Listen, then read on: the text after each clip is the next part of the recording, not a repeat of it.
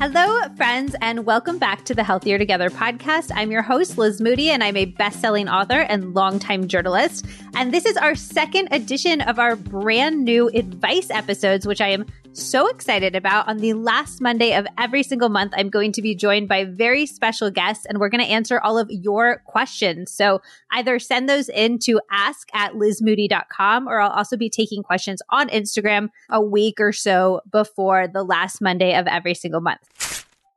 I have not one, but two very special guests this week. I'm very excited about both of them. We were actually going to record this in person, but I knew this was going to happen. We were having too much fun doing stuff that we didn't get to record anything. So now we're actually doing this virtually, even though we were all together just a short while ago. Why don't we start with Justine? Would you like to say hello and say who you are and a little bit about yourself? Hey everybody, I'm Justine. I go by Justine Snacks on Instagram. I think some of you might know me, some of you might not, but I'm definitely in the cooking food world. I'm very excited to be on a chatty podcast. She is very famous. You're selling yourself short. How many followers do you have on TikTok now? I have 1.7 million, but I keep thinking it's 1.8, which is really just bad for my mental health, but I'm working on it. Do you ever think about that in terms of like a city? Like, are you ever like, that has to be more people than live in Nashville or something? Well, that just made me like way more. It's weird, like how perceived I am, if that makes sense. No, I don't know what that means. What does that mean? It's more just like, I just can't believe that I've made an impression on that many people. Yeah, it's wild. Like, I think sometimes thinking of the amount of people watching you online in terms of like, oh, it's like a town. It's like a real city. It would have its own public transportation system, probably, which is wild. I've never thought about it that way, but that's going to ruin me for a bit. Okay, sorry. And then my second guest is the lovely Karina. Karina, would you like to introduce yourself? Yes, hi. I'm Karina. You might also know me as Kill Me Maybe on Instagram. I don't have 1.7 million followers on TikTok. I have like 50,000.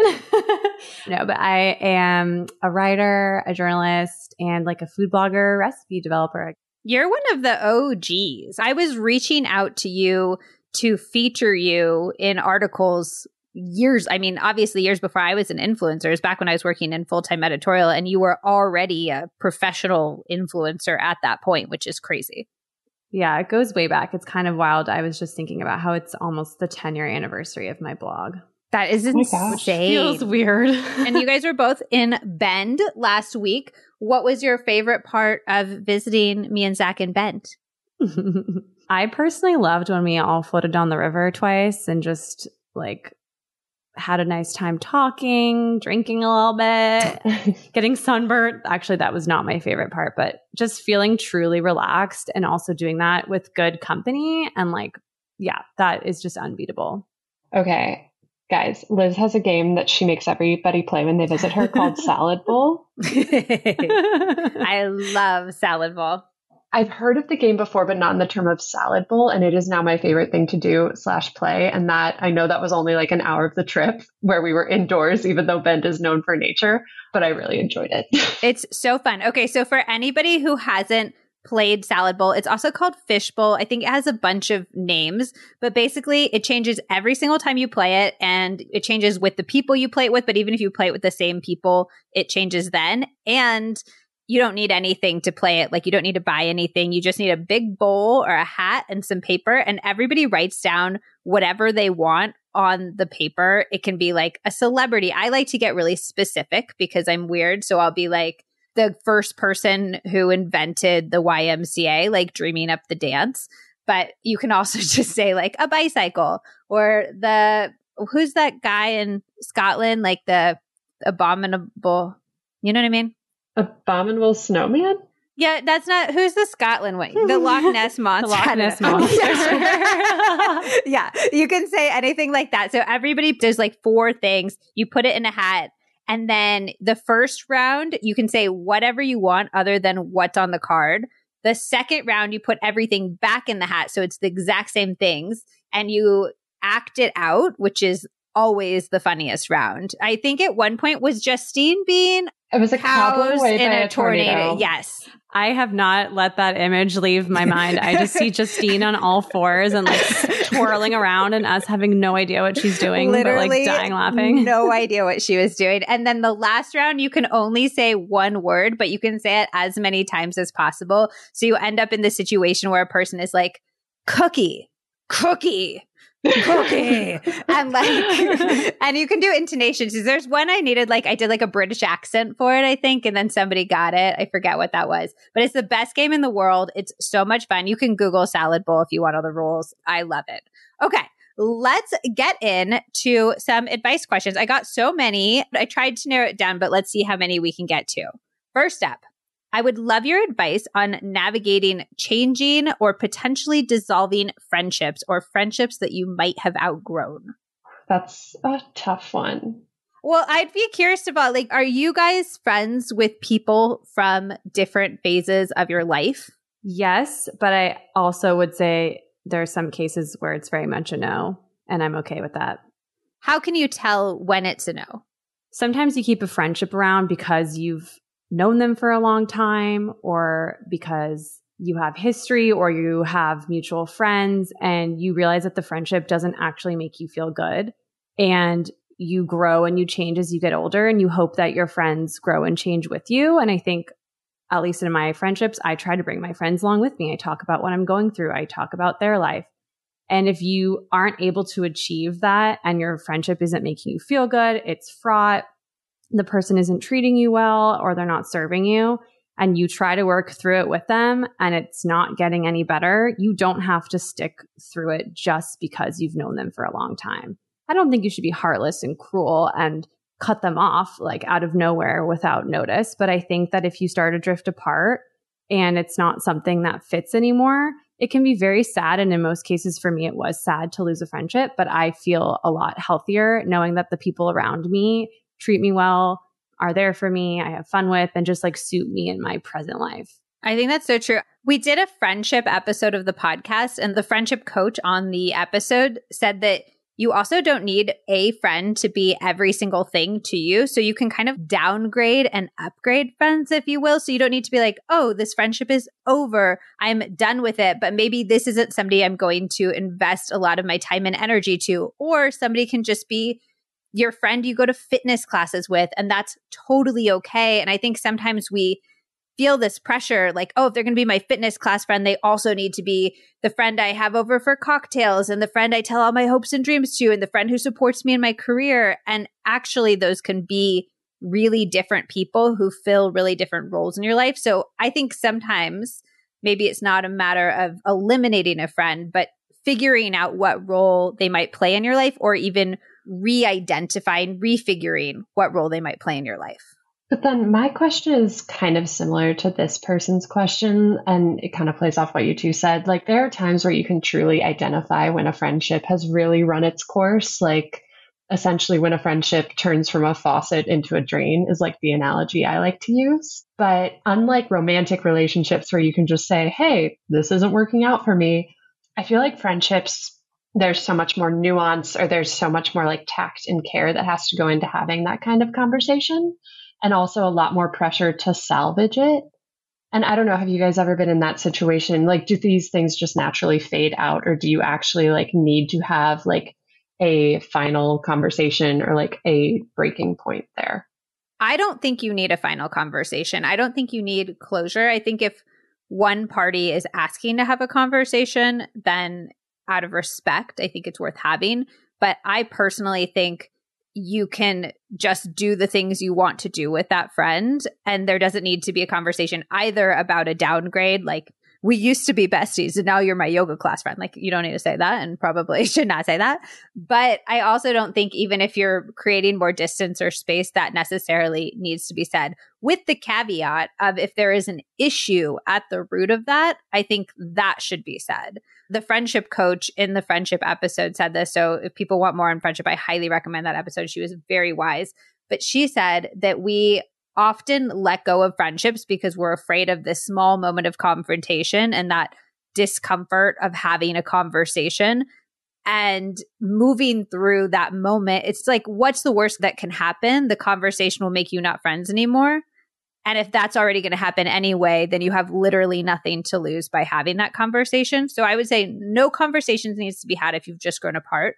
But if there is a issue at its core, if there's something you need to talk about, it's always better to have that conversation versus just let it drift away because of that thing. I totally agree. And I think that I can think of cases where both were true, where you just drift apart a little and where I've had conversations. Another thing to add to that is that friendships can ebb and flow. And just because you're not close now or not hanging out as much doesn't mean that's how it's going to be forever. Like I've had plenty of instances where I've reconnected with people in life when we've both grown up a little or moved to the same city or anything like that. I don't think anything is ever permanent. Like if you're not close with someone, that doesn't mean you're never going to be close with them again. You might just be in an off season of your life. I love that. Yeah. And to your point, when you were talking about the conversation thing, it made me think of a situation I had with like one of my best friends from college. We were super close and we kind of lost touch when I moved. I went to school in New York and I moved back to LA where I'm from. And we weren't not friends. We just didn't really stay in touch very well because we weren't talking as frequently. Like the friendship kind of faded a little bit. And then she ended up moving back here and I didn't make a huge effort in hanging out with her. And she picked up on it and she confronted me about it. And we ended up having a conversation that completely changed our friendship because I was able to express some of my frustrations that I had with her. And she expressed hers with me. And I think a lot of stuff I had held inside for years. She had no idea I was feeling that way. She was taking my pulling back. Like she was so confused by it and thought I was being a bad friend and thought I was being rude. And it was because I didn't have the maturity to say, here's what's frustrating me in our friendship. And once we put it all out on the table, she was like, yeah, I totally agree. That was not great. I wish you would have told me earlier. And I was like, I wish I did too. And now we have a very healthy, good relationship and are good friends again. You're listening to the Healthier Together podcast. I am so excited to introduce you to today's podcast guest. You're definitely familiar with them if you follow me on Instagram because I've talked about them like a million times. I basically need to have my nails look cute all the time since I'm shooting so many videos with my hands in them. I also feel like having my nails be bright and happy and colorful is such a tiny, easy way to boost my mood. And there's actually a lot of science around how seeing beautiful colors makes us happier, so why not harness that on our hands, which we see all day long? That's where Olive & June comes in. I've been using Olive & June's Mani system to give myself at-home manicures for the past 2 years, and I'm honestly still shocked every single time at how good it looks, since I used to do my nails at home before Olive & June, and it truly looked like a 5-year-old had painted them. There are a few secrets to Olive & June's Mani system, which comes with literally everything you need to give yourself a perfect manicure. First, it is so much more affordable than going out and getting a manicure. We're talking like $2 a mani versus $35 for the same overall results. Also, it comes with the best nail clippers that I have ever used. They're really grippy so they don't slip, and they're straight across so you can do all types of nail shapes, not just oval. And then their cuticle serum is amazing. They actually don't think it's ideal to trim cuticles, and the serum makes it so you don't have to. And then there's something called the Poppy, which you pop on the top of the nail polish, and it makes it so much easier to paint with your non-dominant hand. It's a genius little tool. It's wide and flat, so it's so much easier to grip than the tiny little nail polish cap. It stabilizes your hand, and it aligns the brush the right way on your nail so you get a perfect even stroke every single time. And then the polishes themselves are phenomenal.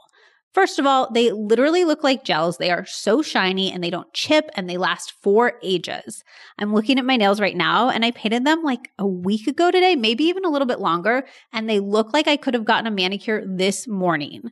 They also have the cutest colors. I'm loving like bright, happy colors for spring, but I also think doing sort of like a neutral ombre is such a vibe, and they have the perfect colors for both of those looks and so many more.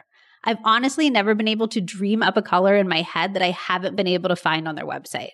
And then the top coat makes everything look so polished and shiny and perfect. And here's a fun secret. Apply a new coat of the top coat every few days. It'll reinvigorate your mani and make it look absolutely perfect even longer. And of course, Olive & June's polishes are always 7-free, meaning they're completely free of the 7 toxic chemicals most commonly found in nail polish formulas.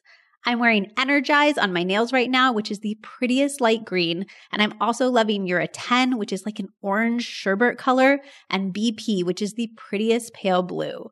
I also think that the Malibu Sunset set is so chic. Whenever I wear it, I get a zillion compliments.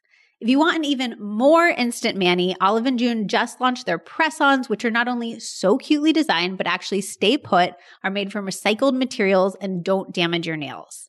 If you would like to try Olive & June for yourself and have manis that last over a week, visit oliveandjune.com/healthier20 for 20% off your first mani system. That's oliveandjune.com/HEALTHIER20 for 20% off your first mani system.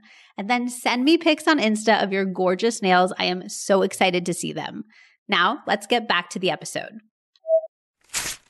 I'm so afraid of confrontation, and I have had 2 friendships recently where I've had to have a confrontation moment, and the feeling you get after is almost addictive. It feels like so built up in your mind and so hard, and then you have the conversation and you're like, oh my gosh, that's what honesty and expressing our feelings, that's where that can get us. It's wild. Then it opens the door for in the future that you can talk things through. So next time something comes up, you don't ball it up, and then your relationship improves from there because you've already opened up Pandora's box. 100%. I think you'll both probably have strong thoughts on this one. What is your best advice for getting out of a cooking rut? I've recently become obsessed with buying cookbooks, not because I want to cook every recipe in them, but strictly for the aesthetic of the book and going to a bookstore and flipping through. And if I find one thing, or if I find that I just generally like the style of the food, that cookbook becomes mine. I take it home with me. And then how to get out of a rut is I usually like the beginning sections of cookbooks. That's where cooks usually put staple sauces, staple recipes. So I just try out something that's really appealing and see how I can incorporate it into my existing staples. So for example, I picked up this Italian salsa verde recipe from Joshua McFadden's second book, Grains for Every Season. And what that essentially was chopped up parsley, minced garlic, diced up shallot, capers, olive oil, and lemon juice mixed together into this very relishy, kind of chunky salsa. And I immediately started riffing on it in every foreseeable way. And it completely changed how I cooked for at least a month. I became hyper fixated on turning everything into a salsa verde. And that was all just because I picked up a cookbook that I liked. And it helped me really get out of a rut. But that's my best advice is go to a cookbook section of a bookstore, find something that you like that will look good on your coffee table and pick it up.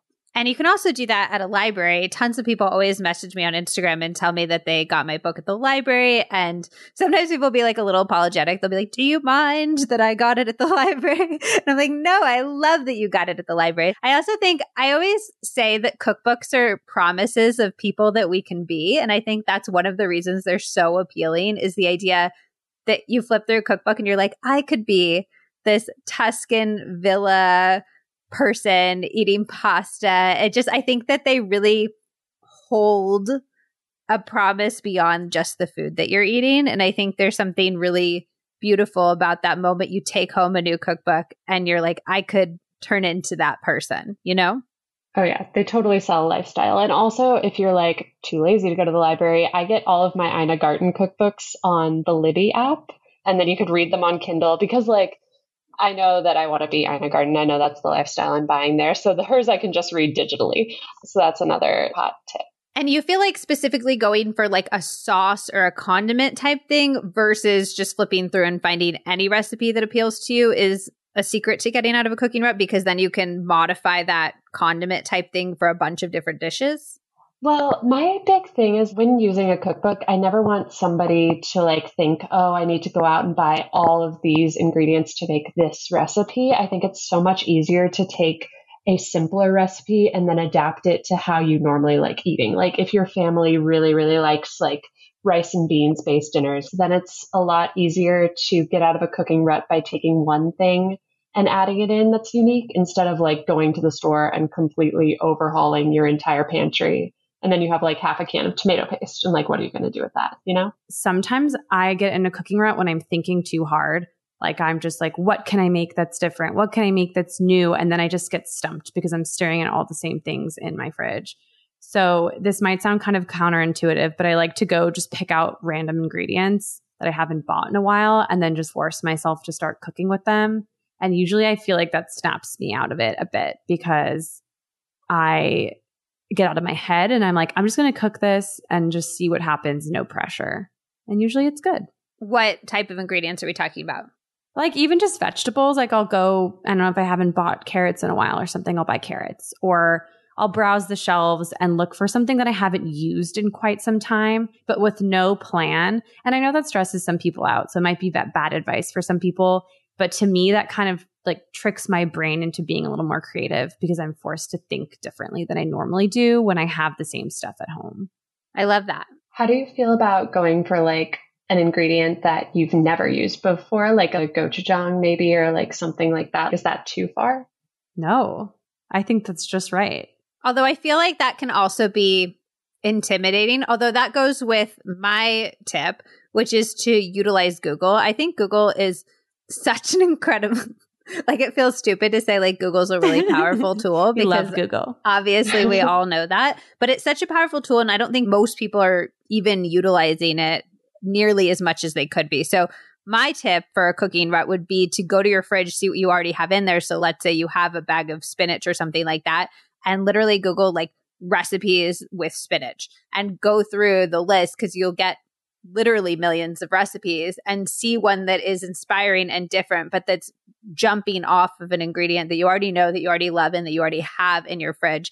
It's a really great way to get rid of any vegetables that you have that are starting to go bad. But there's so many ways to utilize ingredients that we already know and that we already love. So I think getting that little jump start is really nice. But then to Justine's point, I think if you find an ingredient that is maybe a little bit more out there and inspiring, instead of coming home and putting that in your pantry or your fridge and just letting it sit forever, again, literally Google like, what's a recipe that I can make with this ingredient, and start incorporating it into your cooking, even if it feels a little bit intimidating, so that the thing doesn't just die in the back of your cupboard. Yeah. And you can combine, I feel like, as kind of the same tip, but like if you have spinach and you also have, I don't know, something else that seems unrelated, like peanut butter or whatever. But you could look that up, type in spinach, you get peanut butter, like a peanut and stew you'll be or surprised. something. Exactly. Or like a stir fry type vibe. You'll be surprised. And I feel like sometimes those are the best meals because they're unexpected. Yeah. It's like the fashion advice from the fashion podcast. You take two style words that are unrelated, but then you put them together and then you don't look costumey. So it's like you take these two foods that are unrelated and you put them together, and then you have like a really exciting, interesting dish. Exactly. And also shop from your own closet, like shop from your own pantry / fridge. Yes. It's all tied together. I love that. Okay. I feel like you guys are both going to have feelings on this one, given what I know about your personal backgrounds. Advice on dealing with a mother and family continuing to push religion on you as an adult. I grew up in a very, very religious family, with my mother being the more religious person on that side of my family and being very enthusiastic about pushing it on us kids. Like it was no real option. Like I went to Christian school, I went to Christian high school, I left for college. I went to a really liberal college, but I left coming from this like entirely Christian bubble. Arriving at a school with people with different thoughts and ideas and opinions was like completely culture shock to me. And a huge part of me leaving my religion was because I was just learning more and more and more and seeing so many different perspectives. But going home was hard because there was always that like religious overtone of like, let's pray on it, or like God will find this way, like very much like part of our life in a non-negotiable way. I have had like a falling out with my family, more or less my mother, not because of religion at all, just because of personal differences. But leading up to that, we did have tense moments over religion that I wish I could have come or like combated with a one-on-one conversation. But since it was so assumed and honestly forced on me by my family, it was kind of something that I just had to shy away from in the moment and just be resolute in my beliefs as an adult, living my own life in my own, city that I've established. And then when I was home, kind of respecting the beliefs of the household, but knowing that they weren't my beliefs. And that was a really hard thing to detach because it can be really uncomfortable, especially when I really disagree. And I still don't know how I would fully navigate that confrontation because it is so personal. I found it's like a very rooted thing that families take very seriously, especially a family like mine. Fundamentally, though, it is a boundary issue, isn't it? It's a boundary and a differentiation issue. And it's a boundary and differentiation issue that's so personal and so fraught, but fundamentally that's what it is. And I feel like a huge part of the experience of becoming an adult is saying, this is your life to your parents and this is my life. And they're not going to be the same thing because we're not the same person. And religion is one aspect where that can come through, but there's so many places it comes through. It comes through with commenting on bodies. It comes through with telling you where you should live. It comes through with telling you how you should parent. And I think almost the more that we can work to flex our boundary making muscle with our family members, with our friends, with anybody we need to really draw those boundaries with, the stronger those muscles will get and the more clear and comfortable we'll get in what we need and what we want and the lines that we need to draw. No, absolutely. And I actually think my boundary setting had to take place as low contact, no contact, because there were so many other issues surrounding it. But if you do have the ability and the capacity to set the boundary of maybe we don't even discuss religion, or maybe just this is my belief and I hope you respect my beliefs in the same way that I respect yours, would be a much more productive way of going about it than the way that I unfortunately had to go about it. Yeah, I agree. As somebody who was raised religiously, I'm curious, would you have a response to people who are like, I can't just respect your belief because I'm awake at night thinking you're going to go to hell? I understand from being raised in the religion that you are also, and this is completely respectful to everybody who does believe in God, who does have a religion. Obviously we respect all beliefs here. Well, I'm speaking for myself. I respect I your think beliefs. we all do. Yes. We all do. Yeah. But okay, good. Good. Now we've got that sorted. But I definitely remember us being told it was our mission and our duty to evangelize. It didn't really come from my friends, but it did come from my family. I understood and I empathized with that perspective. It definitely never makes you feel good to be told you're going to hell. I wish people were taught a different way to go about it other than that, I'm so deeply concerned that you're going to die and burn perspective. I think there's a more productive way for people to express concern, but I also just had to kind of empathize with where they're coming from and then stand firm and that's uncomfortable, but these are my beliefs, and communicate that. My husband, Grant, grew up similarly to Justine, where he grew up in a very religious house, or not very religious house. He grew up in a community where everyone was Christian. And we both come from very different backgrounds. I grew up outside of LA, culturally Jewish, but very lax. I had a bat mitzvah and everything, but most people around me were not religious. I don't think I had one friend who was a religious Christian. So I knew very little about that world. And I had a lot of thoughts and feelings at a young age when I had my own falling out about religion as a whole. And now that I'm married and I've had a lot of conversations with Grant about these things, he has really brought a whole layer of empathy to the table for me, because I just didn't understand what it was like to grow up in a community like that, where everyone has the same belief. Because I was always kind of a little on the outside because I was Jewish. So it's just a little bit different. But he's really helped me understand where people are coming from. And to Justine and yours point about what do you do if someone thinks you're going to hell? I didn't even know that was a thing that people thought. They would be concerned for you. And so for me to hear that kind of it just changes a little bit how I view other people and their desire to change your religion or convert you, because they do think that they're doing something for you. And it helped dissipate some of that anger that I had towards these impositions.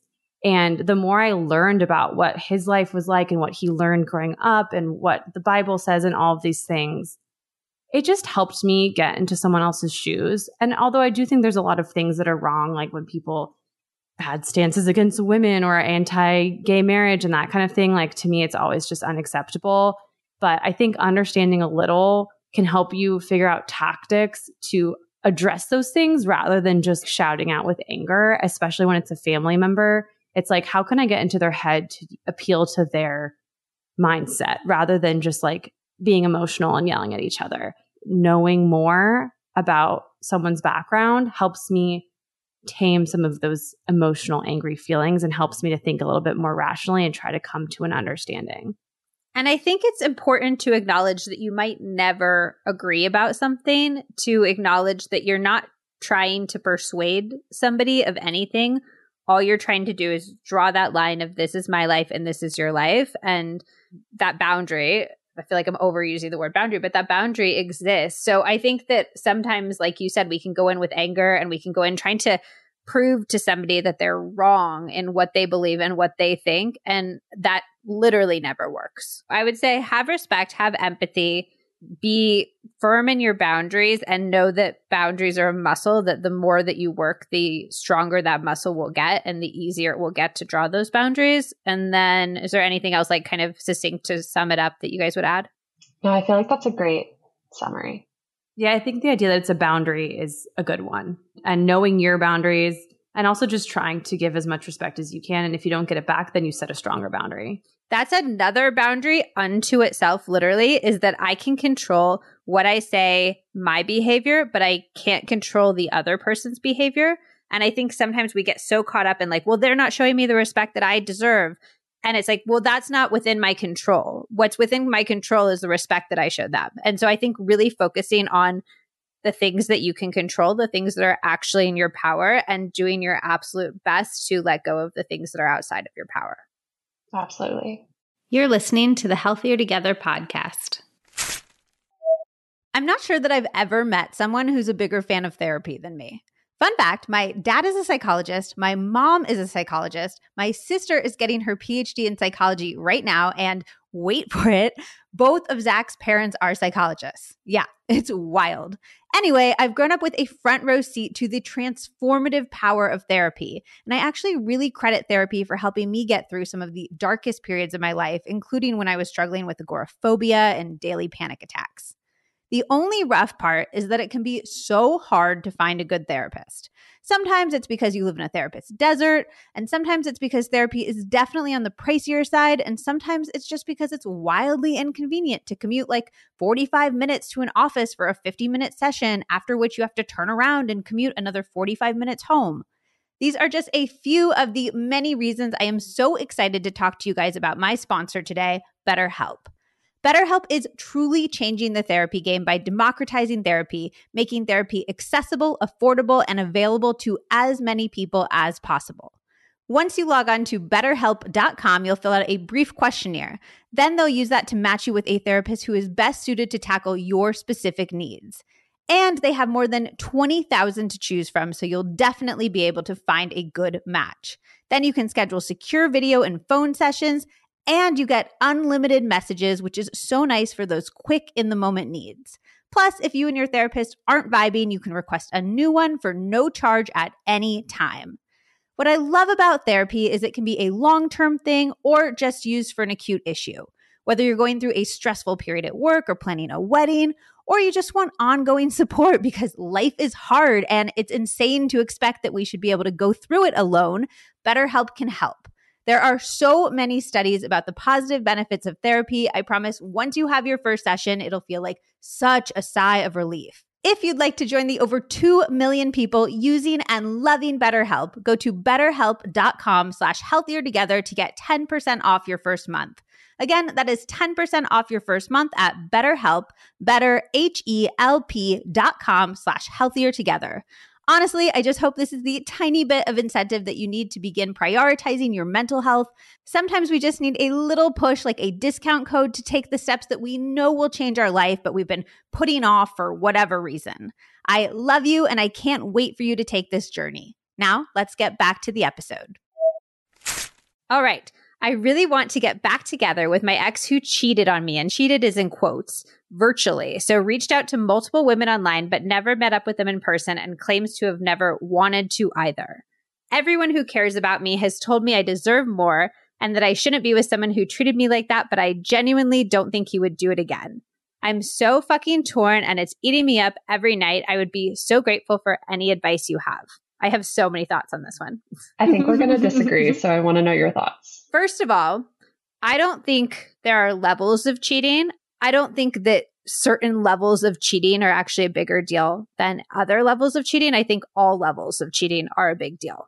And I think sometimes we're very quick to forgive, I don't know, what this like virtual cheating, and we're very quick to forgive like emotional cheating. And I think those are just as bad as having penetrative sex cheating. So it feels worse to me for some reason. I don't know why. Maybe that's just how I interpret things, but I feel like I would be way more upset if my partner had all these strings of emotional cheating than if he like had a drunk kiss or like a drunken mistake hookup or something. That's interesting because I've read like studies where men feel the opposite. So interesting. It kind of shows, doesn't it? Like, not to be gender normative, but like what is often valued by either gender in the relationship, like between emotional intimacy and physical intimacy. Yeah, I just think it's interesting how there are like immediate perspectives and reactions from, again, different genders just in this base study. Yeah, it's so interesting. So, okay, I don't really think there are levels of cheating. I think it's all cheating, but I also don't think cheating is a deal breaker. And I feel like that's a very unpopular opinion to have, but I have had a number of people who are very close to me in my life who have either been cheated on or who have been the cheater. And it's given me a lot of empathy for the situation on both sides. I think that life is long and being in a long-term partnership is hard. It's so much harder than we give it credit for. And I think that having this rule, this universal rule that like, oh, he cheated on you, it must be over, doesn't work within what reality actually is and the intricacies of a long-term relationship. That said, I don't also think that you need to automatically forgive somebody who cheats. She says in this that she doesn't think that he would do it again. And I really want to know why, because I think sometimes we can be like, oh, they just did it once. It was a one-off. I know they wouldn't do it again. But like, has anything actually changed, or is that just wishful thinking? I want to know if there's a plan in place. I want to know if we're talking about a root cause. Like, is there an unhappiness at work? Is there an unfulfilledness in other parts of life? Is there something we could address in single therapy and couples therapy? I think that the expectation that things will change without you changing anything within your life is insanity. It's what's the like definition of insanity is like keeping on doing the same thing and expecting it's not. That's actually, that saying always bothers me because I'm like, that's actually not the definition of insanity. Oh my God. I totally use that quote all the time. I'm like, it's doing the same thing and expecting a different. Oh and my I'm God. like, it's literally not. But to that point, I think that people do that a lot with cheating where they're like, they've changed. They expect the person feeling bad about the action the first time to be enough to incentivize a different behavior the next time. And I don't think it is. So I do think if you're getting back with a cheater, having a concrete plan in place for what is going to change is critical. Okay. Disagree with me. Disagree with me. I moderately disagree. And I've got a few things to say. So the worst advice I ever received, and it was like one of those like sentences that I parroted for a long, long time in my life, but I heard once somebody say, once a cheater, always a cheater. And to me, that really labeled the action and it labeled the person committing the action, which is just like, now that I'm older, I really don't think that we should use actions as labels ever. I think it just doesn't allow that person to grow or change. That sentence made me just view cheating as an unforgivable act and like a personality trait and something that somebody could never get past. I've never been cheated on, but that sentence has just always stayed with me. However, I disagree with you, Liz, on the levels of cheating thing. Hear me out. I think there are levels of the action. I don't necessarily think that levels should then translate to how we react to it. If you're bored and on your phone and somebody slid into your DMs and you like flirt with a stranger for 5 minutes versus you are at a bar, you meet somebody, You make that choice decision to go home with that person. You then make the next choice decision to take off your clothing. There are lots of choices in that scenario. So one cheating scenario, and then going to like emotional cheating, like you make that choice to befriend your coworker, you make that choice to flirt with them for 3 weeks, you make that choice to continue to call them. I can be on board with that it's the amount of times you're choosing your choice that is the gravity of it. Exactly. The more choices or the more like little like sticking points that lead a person to cheating kind of show that they are searching for something else in a relationship that's not really feeding them what they need. So my big question with their question is, he reached out to multiple people online. I want to know what he was looking for. Like, was he bored? Was he looking for somebody to chat with? Oh, I'm gendering this. Were they looking for somebody to kind of just meet up with once? Were they just strictly making a mistake? Well, I think that's a conversation that they need to have with each other. I think they need to have the conversation of what is the why behind this? And is that why something that we can make a plan for or address? Or is that why something that is unaddressable? And if it is, then perhaps we should not get back together. Yeah. And that's going to my last thought about this. I don't think of cheating as a deal breaker. However, I do definitively think of it as a fork in the road. Because once it happens, your relationship is never going to be the same again. So you have to choose the path of, okay, this is a completely new path where we're going to have to work through this and we're going to have to go in like a completely new direction. Or you choose the other fork in the road, which is ending the relationship. So I never think it's a deal breaker. However, I do think you're splitting the road that you were on and you have to make a decision. I just did a podcast and I actually don't think it's going to be out when this comes out. So stay tuned for a future episode. But the guest said, choose your hard. And she was like, I didn't come up with this. This is a known thing, but it was the first time I'd heard it, which is that every choice you're going to make is going to be hard. And we are often looking for like, this is the best choice. This is the easiest choice. When if you frame it as like, they are all hard choices and you get to choose which type of hard you want to have. That was such an unlock for me. So I think staying with your partner, what's it? Oh my gosh, in Love Actually, where she's like, always knowing it's going to be just a little bit different. That's when Emma Thompson's like crying. Have you guys seen that movie? Liz, we need more impressions from you on the pod. That was so good. That was Emma Thompson. You guys were really brought there. But she was like, always knowing it's going to be just like, would you go? Would you stay? Always knowing it's going to be just a little bit different. And I think that's the hard of being together. And you're not going to get rid of that hard. But the hard of going is its own hard too. And the power you have in the situation is you get to choose your hard. I want to know why this person wants to stay with their partner. Like, I think context is so important in situations like these, and also why all of their friends are saying that they don't think they should stay together. I feel two ways. I feel like the only person who can really convince themselves in or out of a relationship is the person in the relationship. And I think there's a lot that we don't see. And there have been times in my life where I did not like a person's relationship from the outside. But then once I got to know them better and time went on, I was like, wow, they're actually really good together. And I didn't see these things because I wasn't inside the relationship in the beginning. But I've also had the same where I've had friends date someone and everyone's like, no, don't do it. And the person didn't listen. And years went by, and of course it ended and not great. But you were never going to change that. Like, nobody saying anything was ever going to change it.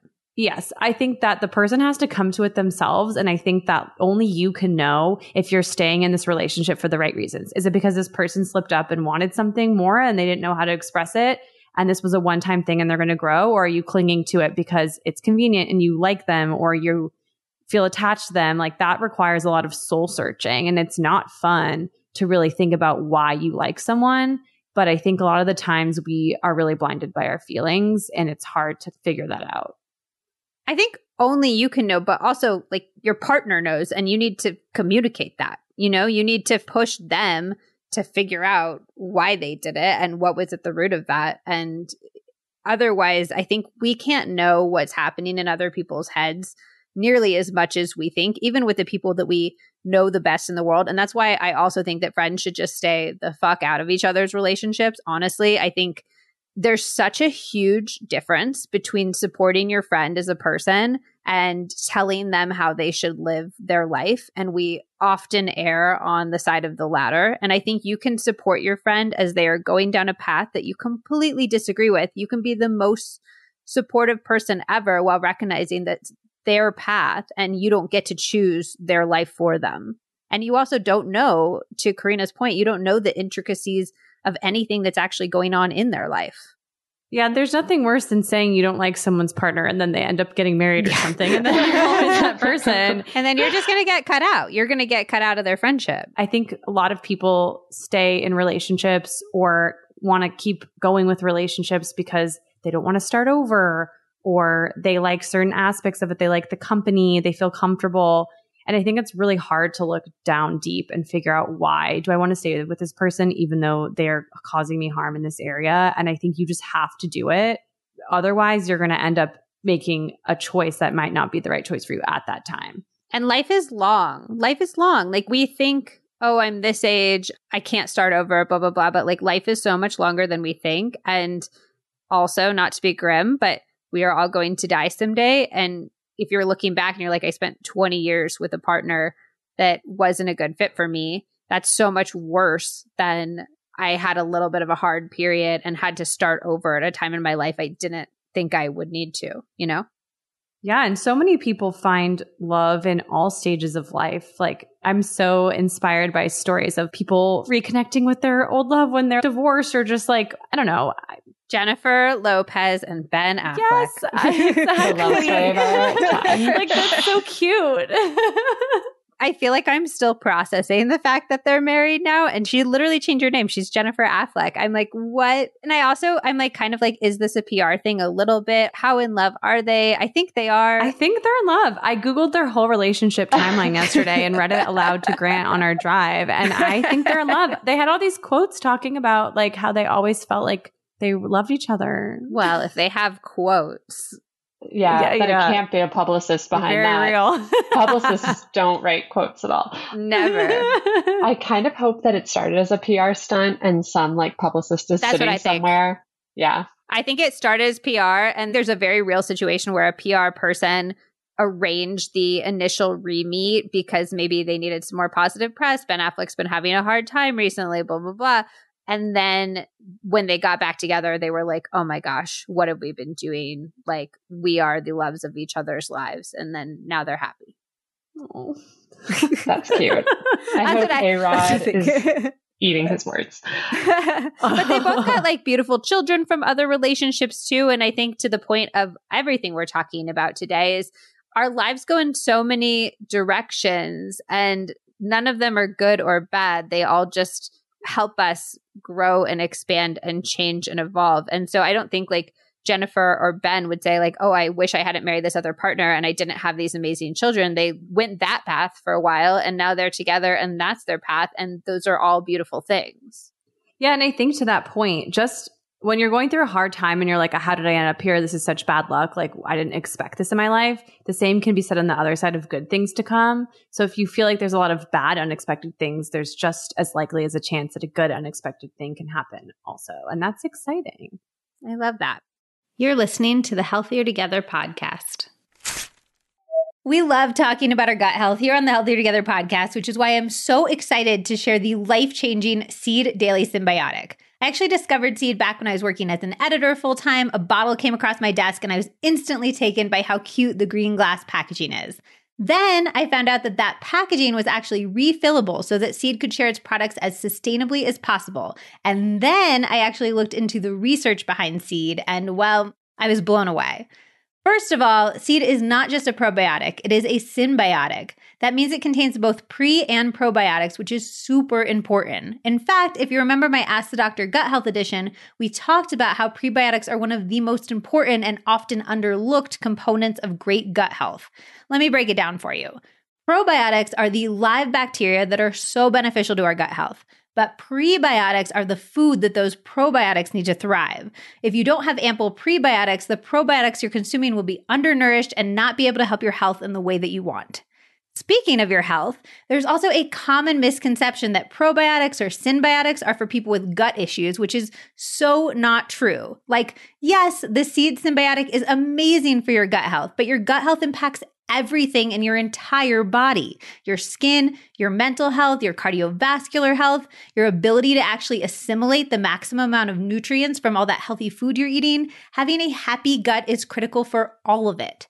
It is hard to narrow down everything else that I love about Seed. I am extremely particular with my supplements and I don't take many, but Seed is just stellar across the board. It's been tested and tested and tested. Seriously, their testing process is bananas to make sure that it has 100% survival through the digestive process, which is so rare. And somehow they do all of that without needing refrigeration, which is very handy. I find that when I have refrigerated probiotics, I just forget about them and they get buried behind old jars of pasta sauce, whereas I keep these on my bedside table so I'm reminded to take them every single night. They also contain the 24 strains that are the most scientifically studied to support your whole body's health. I am obviously passionate about this stuff. Taking care of my gut has been a key part of my own anxiety journey, and Seed has been a vital part of that. So feel free to reach out with any questions. And if you like learning about gut health and how probiotics and prebiotics actually function, I highly recommend heading over to seed.com. They have a whole educational section that breaks down the science behind your microbiome in some of the easiest to understand ways that I have ever seen. And if you'd like to try Seed for yourself and pretty much change your life forever, you can get 15% off your first month's supply of Seed's DS-01 Daily Synbiotic by going to seed.com/daily-synbiotic and using the code Liz Moody. Again, that's code Liz Moody on seed.com/daily-synbiotic. Now, let's get back to the episode. What do you think is the most acceptable age gap for dating? Okay, using my frame of reference for the Real Housewives, I personally get a bit of an ick if it's more than 15 years. Oh, you have like a hard number. That's impressive. I have been told by a lot of people, I will talk hard numbers all the time and people will always be like, I've never had somebody just give me a straight number. And I'm like, maybe I'm too firmly, is it left brain or is it right brain that? I think the whole brain thing's been disproven. We literally talked about that in the last episode, but you may be a little rigid. Thanks. Okay. Fine. This is all fake and you're rigid. And I love that about you. Sure. I'll take it. So in my rigid, uptight brain, 15 years feels fine. But again, to each their own. You're never in the relationship. So I've never hardcore been like, oh, this age number is too big. However, on Real Housewives, this woman got married at 20 to a guy who was 40. This is Crystal on Real Housewives of Beverly Hills. If anybody's following, this season is phenomenal. Soft plug for Bravo if they want to sponsor the podcast. Anyways, and their relationship seems super functional, super lovely. They have kids. She's 20 and they have kids? Well, I mean, she's 40 now. She was 20 when they got married and he was 40 or 41. She married the director of The Lion King, for fun facts. The animated one? Yes. Oh, wow. That's cool. They got some real housewives.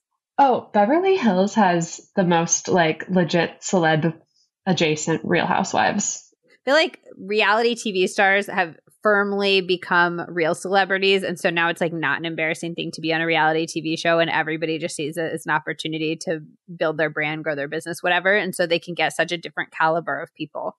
Oh, yeah. I would gladly do a reality TV show with you too. And I think we have high caliber talent for that. Oh, I agree completely. The downside is I would have to move to California and I can't right now. Oh, no. Our group chat is called downside. the California Lobby because we are constantly trying to convince Justine to move to California.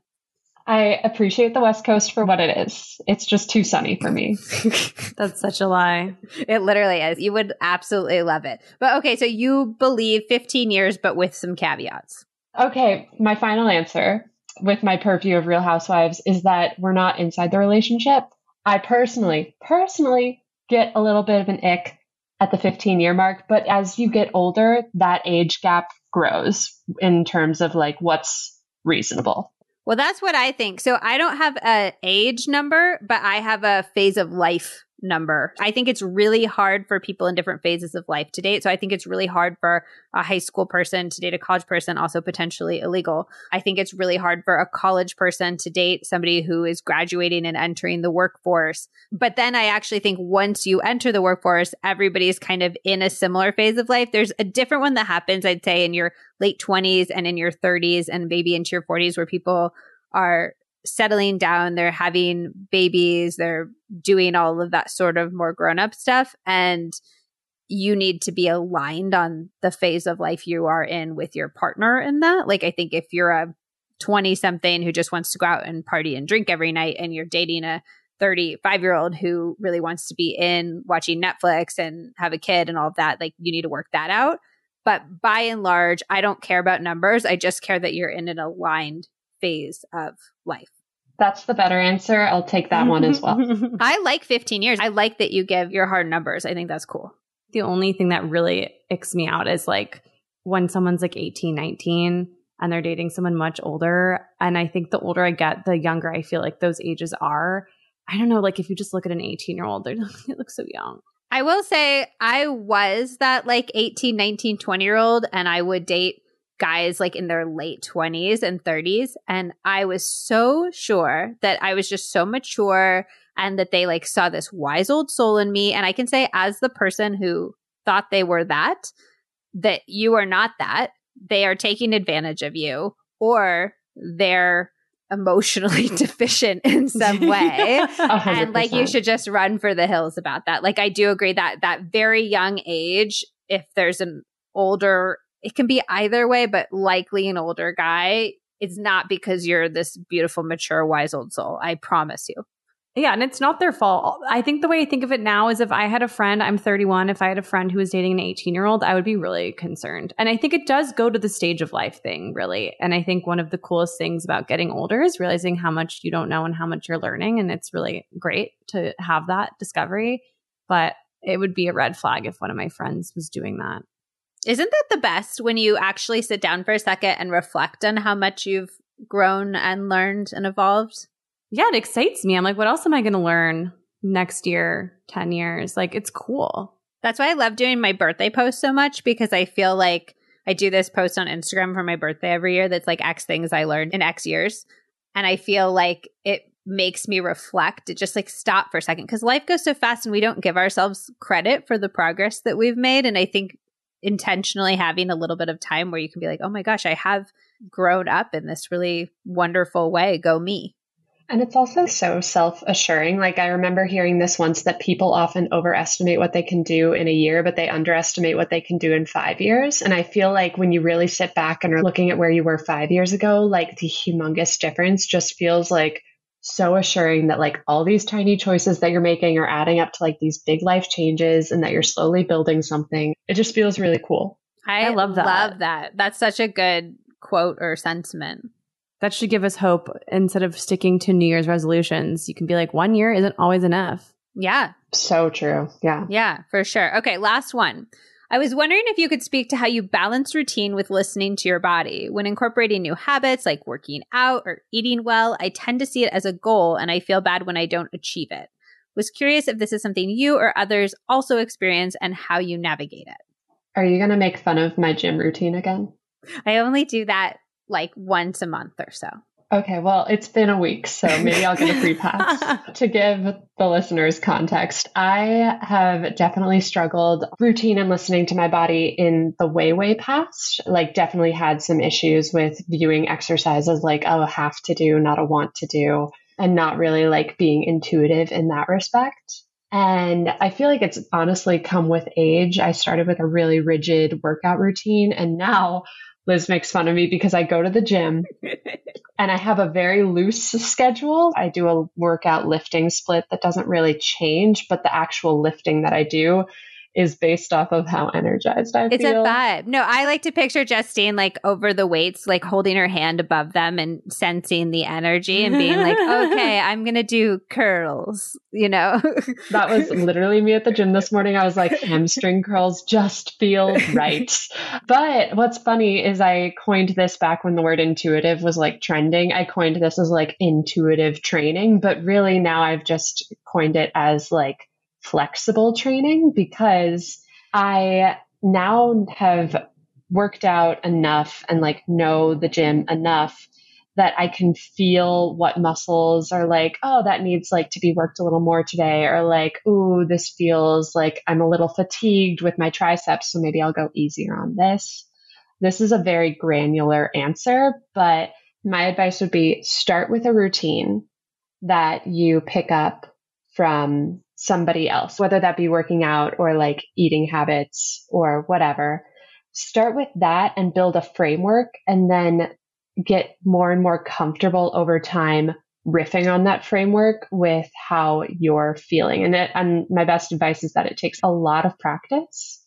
And you also have to simultaneously incorporate it with you just want to feel your best. And that should not be tied to like doing it to change how you look or to reach running a half marathon goal. It's really just tied to an immediate good feeling, if that makes sense. I have a question and a comment. So I'd say the question first, how does that fit with like, would you never work out if you never woke up on any day feeling like you wanted to work out? Or would you never eat a vegetable if you never woke up any day feeling like you wanted to eat a vegetable?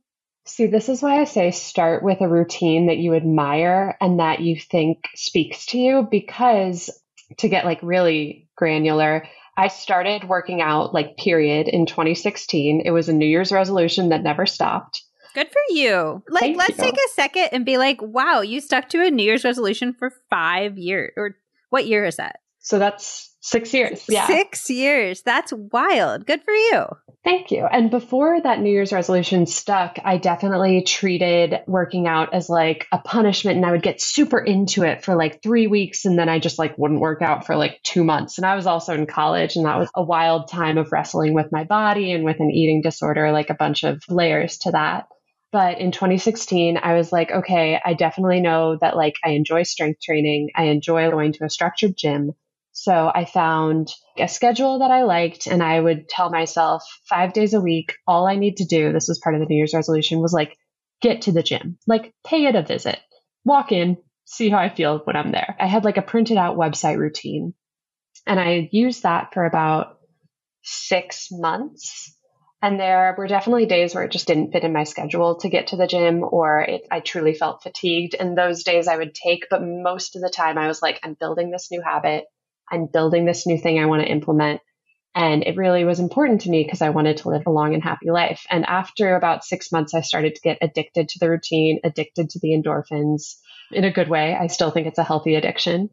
And then it was first building a strong foundation of wanting to do it, even though it felt like I had to force myself to do it. At least at the very beginning, it definitely felt like a forced thing. But once you build the routine foundation, then I think that's where you start practicing listening and intuition. And I think a big issue I have with intuitive eating and like, as I said, intuitive training and just the intuition movement is people are like, just dive in. It'll happen right away. And I'm like, I think it's very healthy if you're that kind of person to want to build in like a routine that you normally wouldn't be like intuitively drawn to, and then start to slowly incorporate listening to yourself and listening to your body's wants and desires. I love that. I think to a few of your points, one, I think the paying attention to how you feel after doing something is so important, and noticing how good it feels, particularly like to marinate in the good feelings. There's the neuroscience concept that what fires together wires together. And when we reinforce positive feelings, it makes it more easy for us to have those positive feelings in the future. So when you go to the gym and you feel that really like energized, amazing, tired, but in the best way, feel those feelings in your body afterwards, really marinating in those feelings so that you're neurons literally fire together and wire together, and you remember that, which helps reinforce the habit. Same with healthy eating, same with community connection, same with flossing, like same with any new healthy habit that you're trying to incorporate. But then also, to your point, giving it a little bit of time, because things don't happen immediately, and you're going to like the gym so much more the stronger that you get. I hated hiking when I first started hiking because I just felt like I was dying the entire time. And now that I'm in good enough shape that I can make my way up the mountain, a little slower than maybe Zach would like, but I can do it. I enjoy hiking so much more. Same with eating well. Your taste buds literally change. Your mouth microbiome literally changes over time. The more vegetables you consume, literally the more vegetables you will crave. That is science.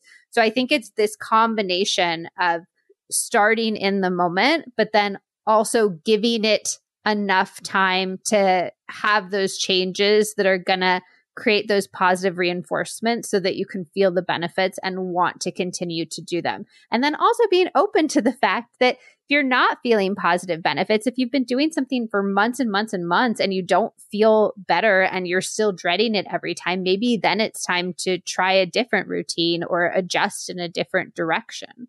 Yes, absolutely. And one more thing to piggyback off of that. I do think when building new habits, a lot of people go too hard, too fast, to the point where it's not enjoyable at all. The all or nothing mentality here will also not super serve you.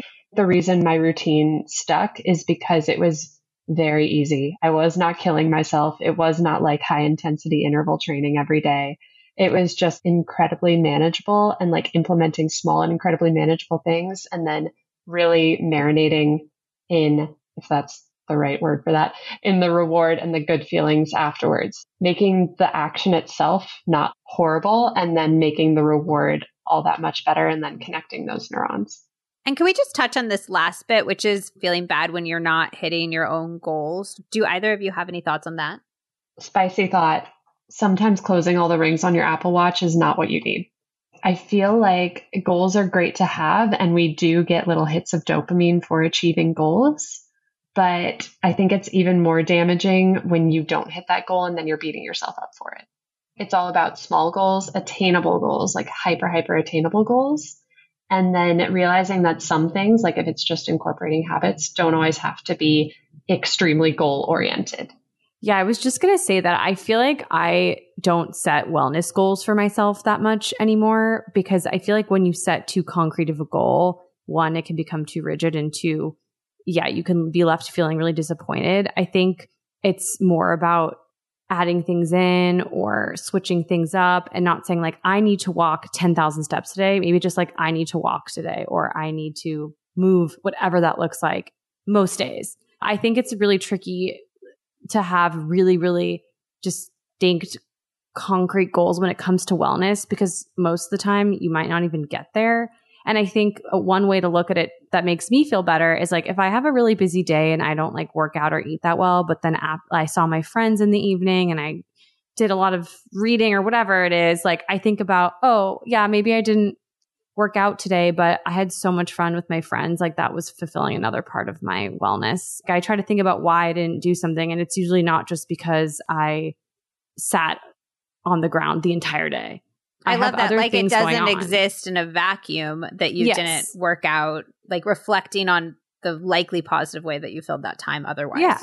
And even if you were sitting on the couch, maybe you were tired and needed to rest, and that's okay. Like that's also fulfilling, and you were doing something else with your time. You weren't just staring off into space for 12 hours. And if you were, maybe you needed that. Yeah, maybe you needed to just tune it all out. Like a blank space reset. I do think the more you can practice trying to give your body what you need, the more you can trust that you are giving your body what you need, and the more you can forgive and understand and appreciate all of the choices that you make in all directions. Yeah, absolutely. And all of this is, like you said earlier, the muscle that you flex and it gets stronger. So like learning that and learning to know yourself is like training a muscle. And we believe in you. We think you can do it. Yes. Yeah. Can you guys tell people where they can find you online if they want more of your beautiful voices and wisdom? literally every platform. I am Justine_snacks. And you can also find me at justinesnacks.com. And when I say almost every platform, I mean it, except for Twitch, maybe. And OnlyFans. You'd be surprised. It's called Snacks. Snacks would, I feel like, do really well as an OnlyFans. It's called Snacks is Racks. And it's just racks of my clothing. Just my entire closet. You really wound me up and then you let me down. I have 2 subscribers and they're very happy with what they get. But yes, that's where you can find me. And what kind of content do you do on those pages other than clothing racks? I do lots of recipes on Instagram. I post a new recipe every Tuesday, Thursday, Saturday. And on TikTok, it's a lot more experimental, a lot more fun. Farmers market hauls, mostly food, and a lot of my voice if you want to hear me talk and talk and talk. About any number of topics. You just dive on in. I feel like you're doing like personal therapy sessions, but the most eloquently written personal therapy sessions in your VOs. Oh, thank you. Sometimes they're funny. They ebb and flow. My therapy sessions are funny. Actually, I bet. I'm a Leo, so I'm always trying to like impress my therapist too, you know? Have you worked through that in therapy? Actually, my very first session, I said, like, I'm going to try to like razzle dazzle you and you need to be on the lookout for that. And she's like, got it. Cool. All right, Karina, where can people find you online? On Instagram, you can find me at KaleMeMaybe. And I have a lot of inconsistencies across my platforms, but I'm working on that. I'm Karina.Wolf with 2 Fs on TikTok. And I also have a newsletter, goodmoodfood.news, but you can just click the link in either of my bios to get there because I know that's a lot of information. But I'm generally KaleMeMaybe. And what can we find in your amazing newsletter?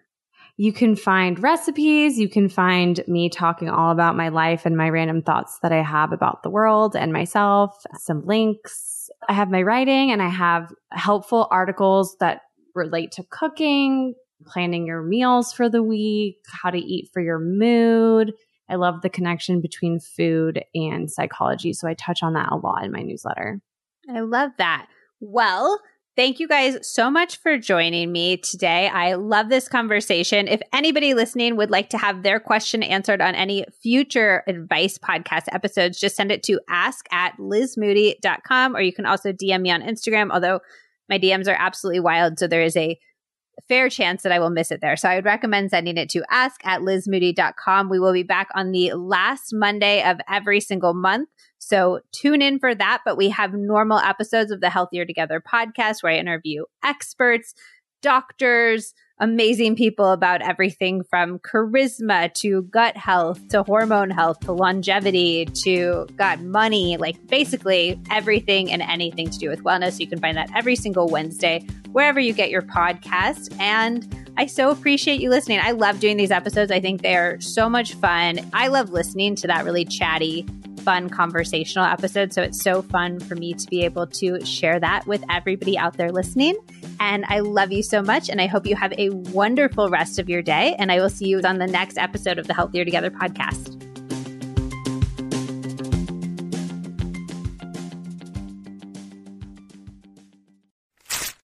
When Zach and I started Healthy Convo Co., we needed to find the easiest way to get conversation cards from our warehouse onto our website and into your hands. I thought it was going to be the hardest part of starting a business, but it wound up being one of the easiest because we just use Shopify. Shopify is the global commerce platform that helps you sell at every stage of your business. From the launch your online shop stage to the first real-life store stage, all the way to the did we just hit 1 million orders stage, Shopify is there to help you grow.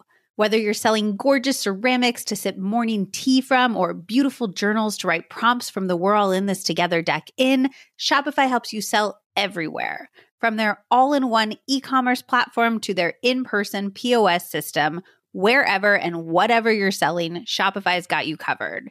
It helps you turn browsers into buyers with the internet's best converting checkout, up to 36% better compared to other leading commerce platforms. And sell more with less effort thanks to Shopify Magic, your AI-powered all-star.